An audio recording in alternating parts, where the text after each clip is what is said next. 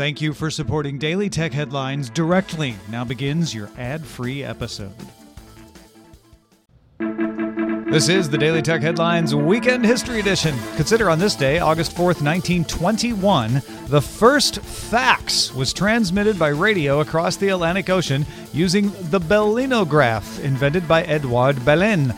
A message written by C.V. Van Anda, managing editor of the New York Times, and addressed to the Matin in Paris, was sent in 7 minutes. Daily Tech Headlines will be back to the news Monday through Friday. Talk to you then.